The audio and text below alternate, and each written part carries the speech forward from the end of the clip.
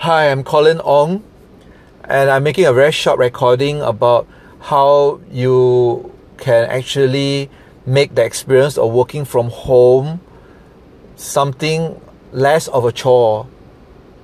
One way you can start to do is to buy perhaps potted plants. I am a lover of plants, flowers, trees, and I love how potted plants can lower my blood pressure and beautify my home.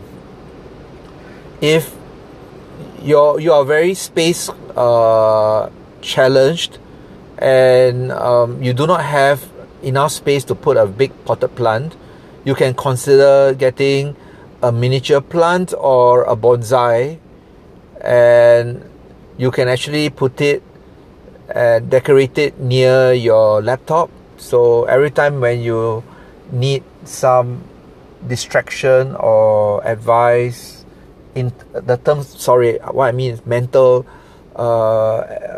advice and some escapism, consider buying plants and all that. And if you feel that you kind of enjoy buying plants and potted plants, perhaps you could even go to the internet to start to learn more about plants that you like, and